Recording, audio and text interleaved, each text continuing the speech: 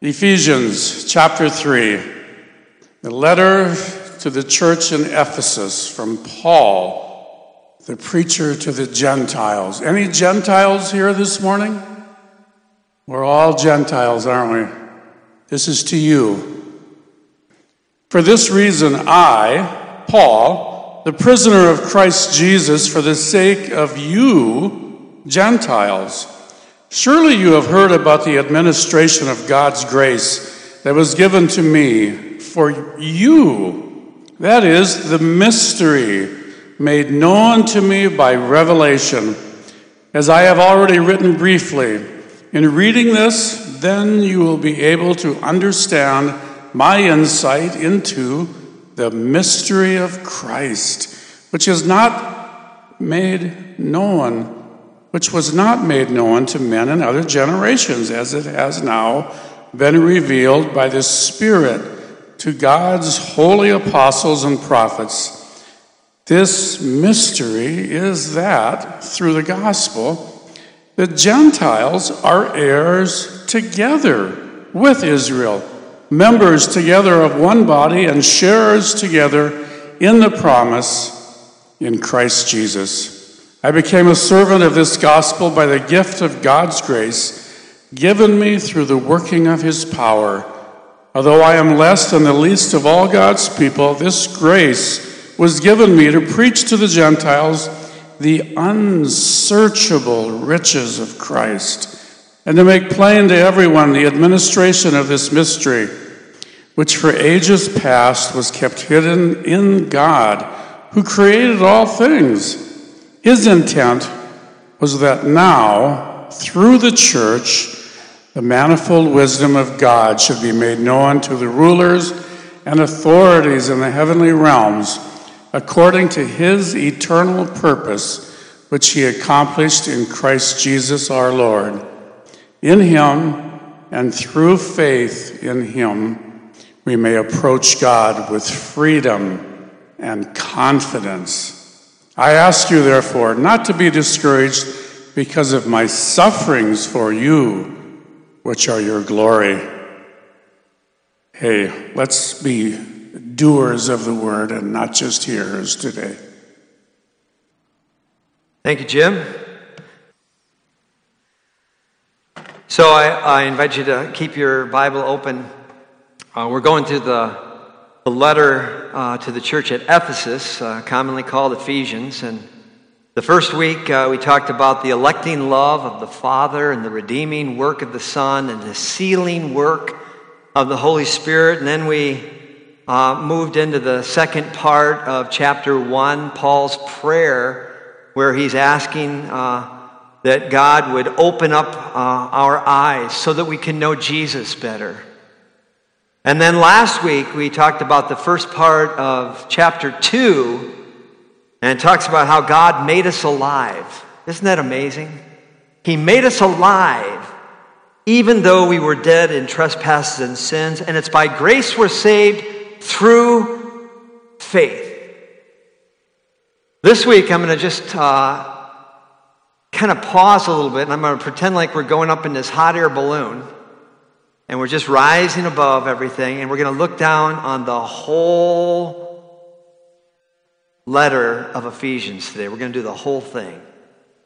And just so that you can know what the whole thing is about. And then we'll go back to the second part of chapter 1. But almost since I became a Christian, I've understood the difference really between spiritual gifts and talents. You know, what's a talent? Talents are the natural abilities that God gave to everyone. You know, singing, building, crafting, speaking, organizing. Spiritual gifts are special abilities given by the Holy Spirit to those who believe in Jesus. Sometimes these are spiritually enhanced talents. I mean, imagine what happens when a singer or a builder or a craftsman or a speaker or an organizer gets saved and begins to use their talent for Jesus. Other times, spiritual gifts are totally other than talent, such as the gift of working miracles or the gift of speaking in tongues. But it wasn't until much later that I began to understand the importance of passion. Passion is connected with God's specific call on our lives. It's the place or people group where God wants us to use the talents and gifts He has given us. I mean, if it was a righteous anger that motivated Paul to write to the Galatians, it was his special calling, and it was his holy passion that inspired Ephesians. Acts 26, 17 and 18 record the words of God's call when he said to Paul, I will rescue you from your own people and from the Gentiles. I'm sending you to them to open their eyes and to turn them from darkness to light, from the power of Satan to God, so that they might receive forgiveness of sins and a place among those who are sanctified by faith in me. And Paul lived out his call, becoming as passionate for the church as he was against the church. A commentator by the name of Henrietta Mears captures, I think, the passion of Paul's letter to the Ephesian church when she said, in this epistle, we enter the Holy of Holies in Paul's writings. Paul speaks in 2 Corinthians chapter 12, verse 2, of being caught up to the third heaven. Here, as it were, he gives his report. He seems to be carried away as he tells of it. It's the greatest revelation of truth that God has given to us. It is the mystery that has been hidden from the foundation of the world. This book shows us the great mystery of the church. Paul's passion was the church. His passion was Jesus, of course. But his passion was the church. Church comes from the Greek word ecclesia, which means called out ones or gathered called ones. The church includes all believers in Jesus Christ, Jew and Gentile, slave and free, male and female. This morning I pray that God will amaze you at the wonders of this holy temple, this body, this family, which we call the church. 2 points.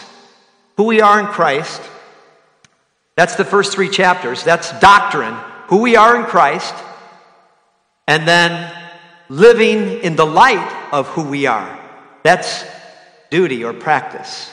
Doctrine, the first 3 chapters. Duty, the last 3 chapters. So let's talk about who we are in Christ. It deals in the first 3 chapters. First of all, and we covered this the first week, we're chosen.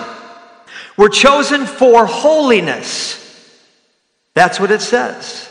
We are chosen for holiness, handpicked for holiness. God chose us to be holy and to be blameless in His sight. We're not only chosen, but it says that we're predestined in verse 5 of chapter 1. We're predestined for what? For adoption. Let's not get weird about the word predestined. Just know this, that from before time, God has had His eye on you. God's heart has been inclined toward you.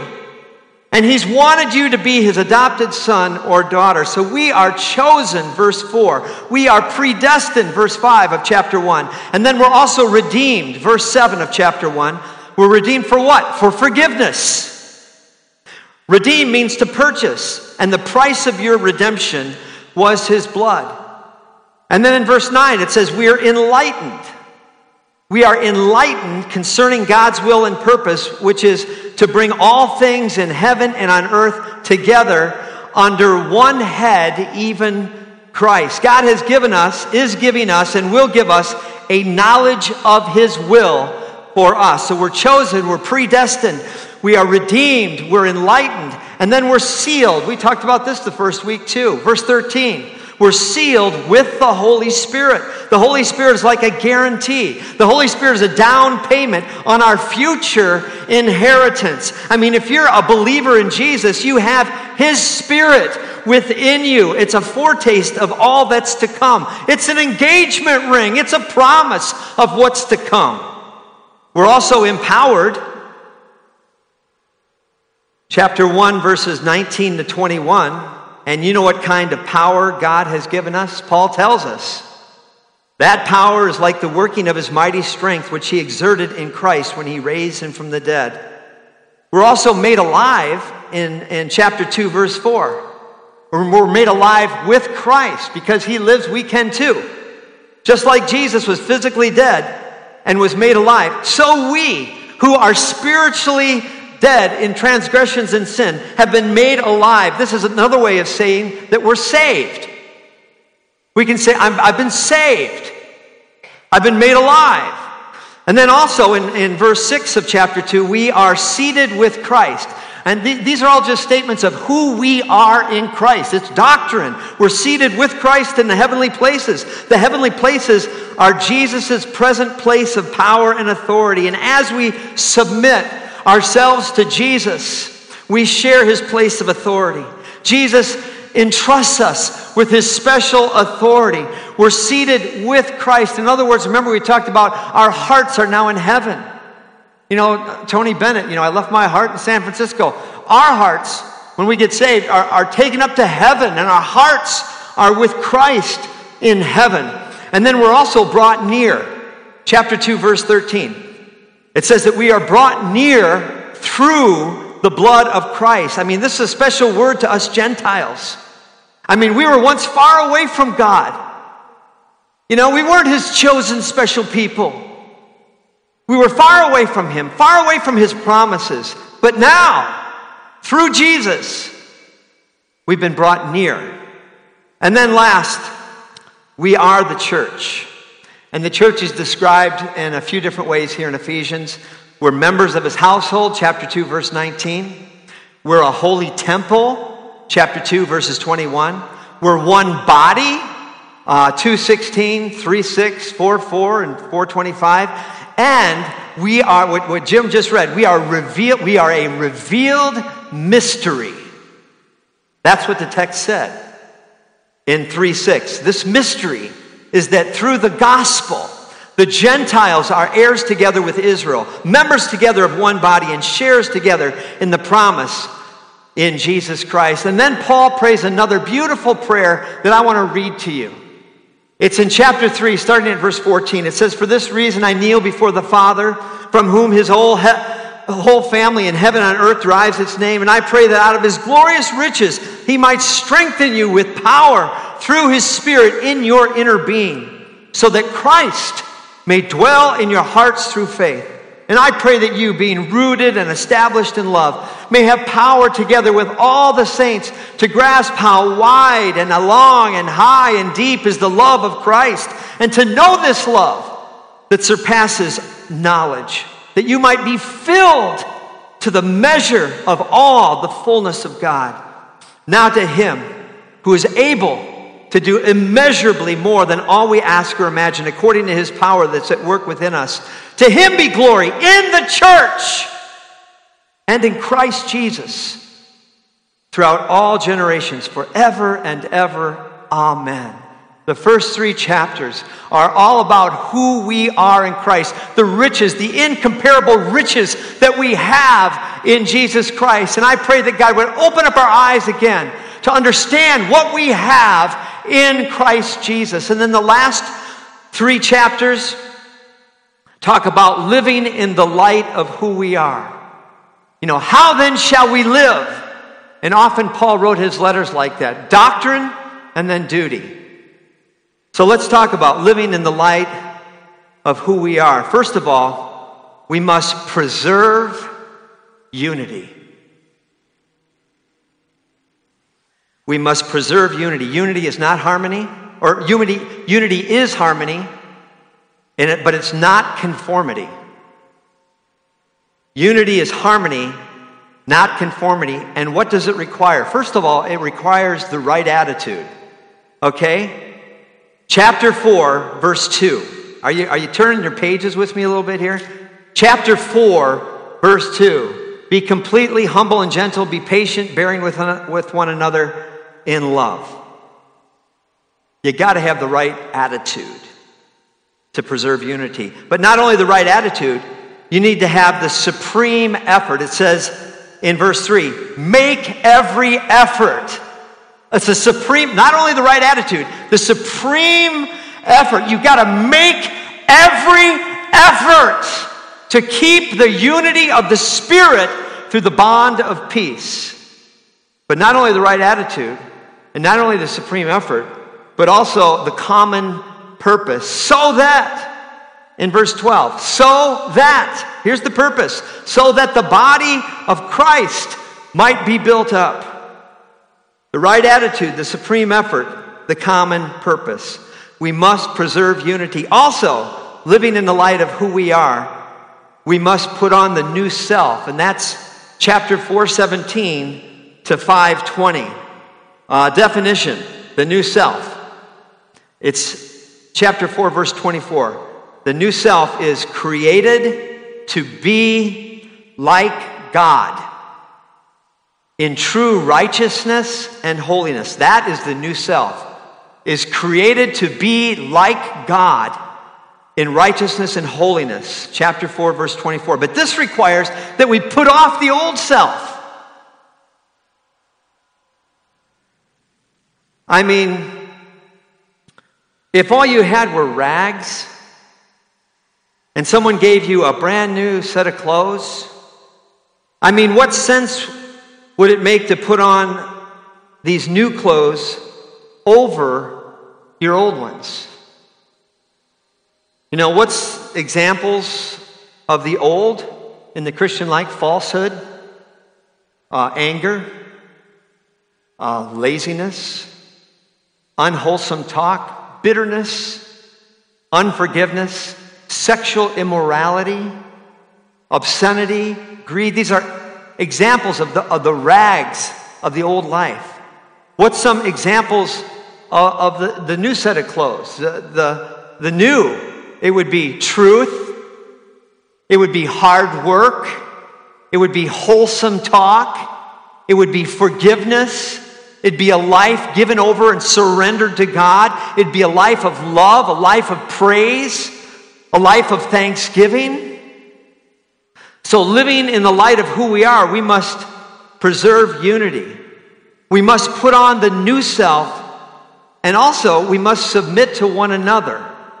And submission is found in chapter 5, starting at verse 21, to chapter 6, verse 9. And chapter 5, verse 21 says, submit yourselves one to another out of reverence for Christ.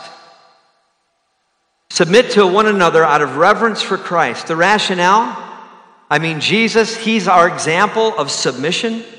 He submitted to his Father's will, and then salvation was won for us. When we practice submission in the life of the body of Christ, we become pictures, we become paintings, we become photographs of Jesus to the world. Areas where we can practice submission. And we're just going over this in a very brief way. We're gonna land the balloon next time I preach, and we're gonna go through this more verse by verse. But like marriage is you know, a lot of the guys, you know, they forget about verse 21 in chapter 5, where it says, submit yourselves one to another out of reverence for Christ. So in this context of mutual submission, you know, the husbands are supposed to love their wives like Christ loved the church, and wives are supposed to submit. There's supposed to be love for your wife and respect for your husband.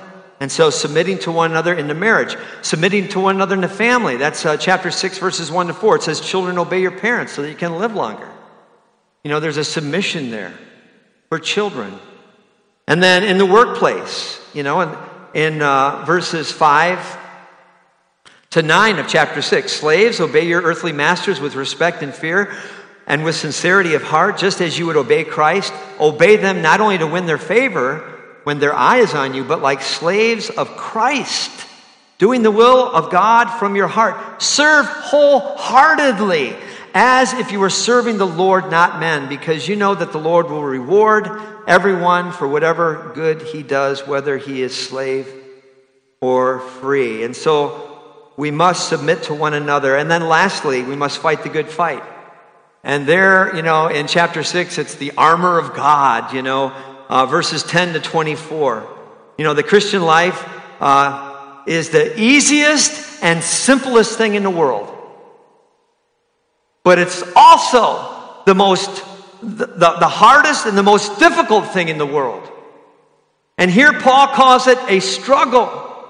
He calls it a war against the unseen forces of darkness, the devil, this present darkness, spiritual forces of evil in the heavenly realms. As in any war, we need some weapons. We need some armor. And basically, our armor is just to be clothed with Jesus Christ. But he was probably chained to a Roman soldier, and so he kind of divvied it up a little bit. Clothed with truth, that's the belt of truth. Clothed with righteousness, that's the breastplate. Clothed with the gospel, that's our shoes. We got happy feet, we got beautiful feet. How beautiful are the feet of those who bring good news. And then faith, that's our shield. And salvation, that's our helmet. God's word, that's the Spirit's sword, the word of God. And prayer, it says, and pray in the Spirit on all occasions, and with all kinds of prayers and requests. With this in mind, be alert and always keep on praying for all the saints. So who we are in Christ, that's chapters 1 to 3. Remember, we're up in the balloon, we're looking at the big picture. And then living in the light of who we are, that's chapters 4 to 6. And so what's the conclusion? We cannot preserve unity. We cannot put on the new self. We cannot submit to one another. We cannot fight the good fight. That's part 2 of this message. Unless we become brand new and receive all that we are in Christ. That we're born of the Spirit. If anyone is in Christ, he's a new creation. That has to happen, or we'll never be able to carry out the last 3 chapters of Ephesians. And the grand point, the big point, the big picture of Ephesians is this: we do not become new in a vacuum. That's the cool thing about a church. God has designed the church. The church, his glorious universal church, which includes people of all nations and all races and all tribes and all tongues and all people everywhere who trust Jesus as their Savior, to the locale for Christian growth. The incubator of the Christian life. In other words, we really need each other. So Jesus' passion is the church. Remember what he said? I'm going to build my church, and the gates of hell shall not prevail against it. Paul said Christ loved the church, and he gave himself up for her. That's what Paul wrote in Ephesians 5:25. In Revelation, the church is described as the bride of Christ. It's only natural for a groom to be passionate about his bride. After Jesus, Paul's passion was for the church. Hear the end of his great prayer again in chapter 3.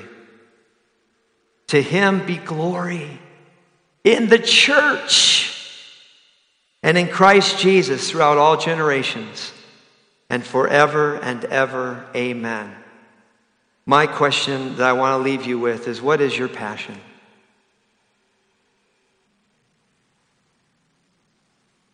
What is your passion? Let's pray. Lord, I thank you so much for this little letter, 6-chapter letter that Paul wrote to the church at Ephesus. And Lord, we know from the book of Revelation that they believed all the right things. They didn't tolerate wicked things, and yet you had something against them, and they had lost their first love for you. Lord, I pray that you would open up our hearts to love you and to know you more. Lord, give us that revelation, that wisdom to know who you are and who we are in you, God. And because of that, Lord, I pray that you would empower us to preserve unity, Lord, and to live out the Christian life in the power of the Holy Spirit, leaving the results to you. Lord, I pray that you would put your passion into our hearts, that you give us your desires as we commit our lives to you. You said if we commit our life to you, you would give us the desire of our hearts. And I pray that you'd put your desire in our hearts, a passion for your church, a real passion for you, to glorify you in everything that we do. For it's in Christ's name we pray. And I pray, God, that you would bless the offering now as we bring our tithe to you. And I pray that it would be a reflection of your love that you poured out into our hearts, Lord, and that we would worship you. It'd actually be a worship time as we gather the tithe and our offerings to honor you, so that your word can go out through the ministry of this church that we call Calvary, in Jesus' name. Amen. So go and make disciples of all nations, baptizing them in the name of the Father and the Son and the Holy Spirit, teaching them to observe everything that Jesus has commanded. And remember, he's with you always, even to the very end of the age. Amen. Amen.